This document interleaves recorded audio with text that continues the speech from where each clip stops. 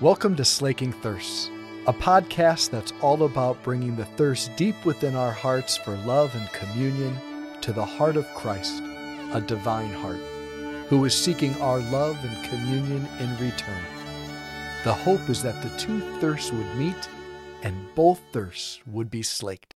There are at least three things that I find really surprising about this gospel. Probably more, but we'll just stick with three this morning. Three things I find surprising about this gospel that I think we're meant to notice, these oddities, because that's how it goes with these parables that Jesus gives. It's a literary, rhetorical device that you see occurring all throughout Jewish, the rabbinical tradition. You see it in the Talmud, this collection of teachings and commentaries, and the Mishnah, commentaries on the Old Testament. The way the rabbis would teach that there would be within these sort of parables, these riddles, an aspect known as the nimshal, which was like the twist, like the unexpected, surprising element. That's where you're supposed to notice, and that's where you're supposed to spend time just kind of contemplating and reflecting. All right, so this is what Jesus says. I want to point out these three nimshal. He says, be like servants. We are to be like servants who await their master's return from a wedding, ready to open immediately when he comes and knocks. Now look, I know that, at least this is my suspicion, that very few of us, probably none of us, when we go home from Mass, have servants awaiting us in our home. I think that's probably a fair guess. But if you did, how many of you suppose that you would knock on the door of your own house when you got home? Probably none of us. And this is odd, right? We're meant to notice this. Like in this parable, the master returns to the house and he knocks on the door to be let in.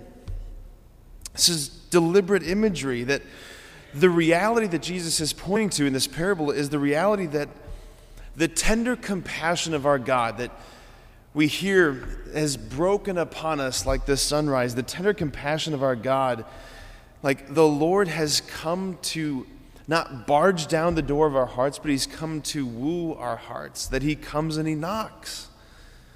There's a gentlemanliness to our God. There's the patience and kindness of our God who awaits and honors our freedom. He begs of us at all times, open to me, open to me, open to me. He's not looking for slaves. He's looking to win back his bride. That's what he's doing. He's saying, I'm not going to take your heart by force. I will not drag you into glory. This is an invitation. This is an invitation. Not even the master of your humanity will just barge in to the house of your heart. He knocks and he waits for you to let him in. That's extraordinary. Absolutely extraordinary. Where do we see this in the most powerful way? You see it in the Feast of the Annunciation. You see it in the mystery of the Annunciation, that the Creator, the master of all of creation, came and stood before the womb of the Virgin Mary and knocked and waited to be let into his own creation. That's extraordinary. And it's true of our hearts. Secondly, this. What happens when the servants let in their master? Again, not what you'd expect. Not what you'd expect. And it's not what Jesus' listeners would have expected either. Amen, I say to you, he will gird himself and have them recline at table and proceed to wait on them. That's not what masters do. That's not the dynamic that obtained in the ancient world. That's not how this works. The lesser serve the greater. The little fish are food for the bigger fish. Christ has come and he's inverted the whole hierarchy. I've come not to be served, but to serve. The biggest fish of all came and he said, feast upon me.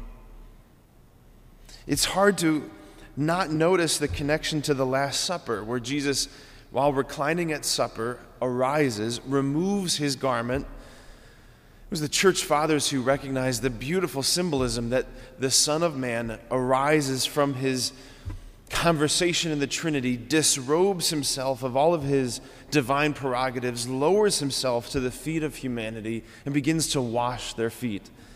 Right? And it was Simon, Peter, who, thinking that he's honoring the Lord, says, "Lord, you will never wash my feet." Like thinking or supposing that that's the right move, to not let the greater serve the lesser.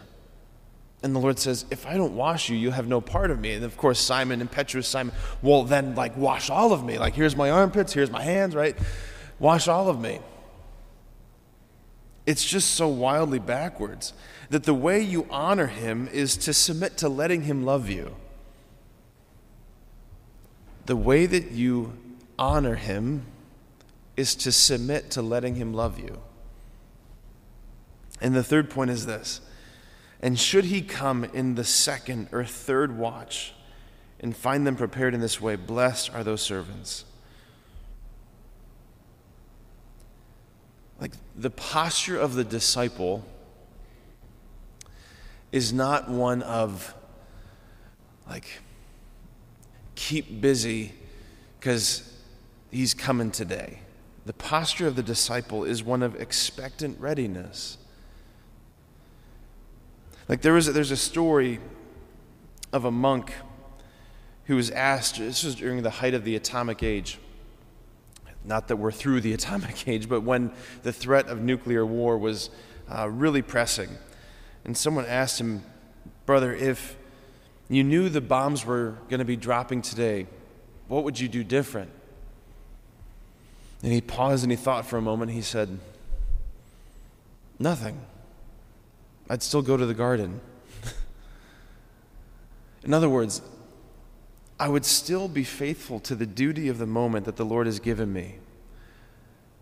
I would still be at work doing the things that the Lord has asked me to do, because that's where he's waiting for me. That's where he's inviting me to meet him.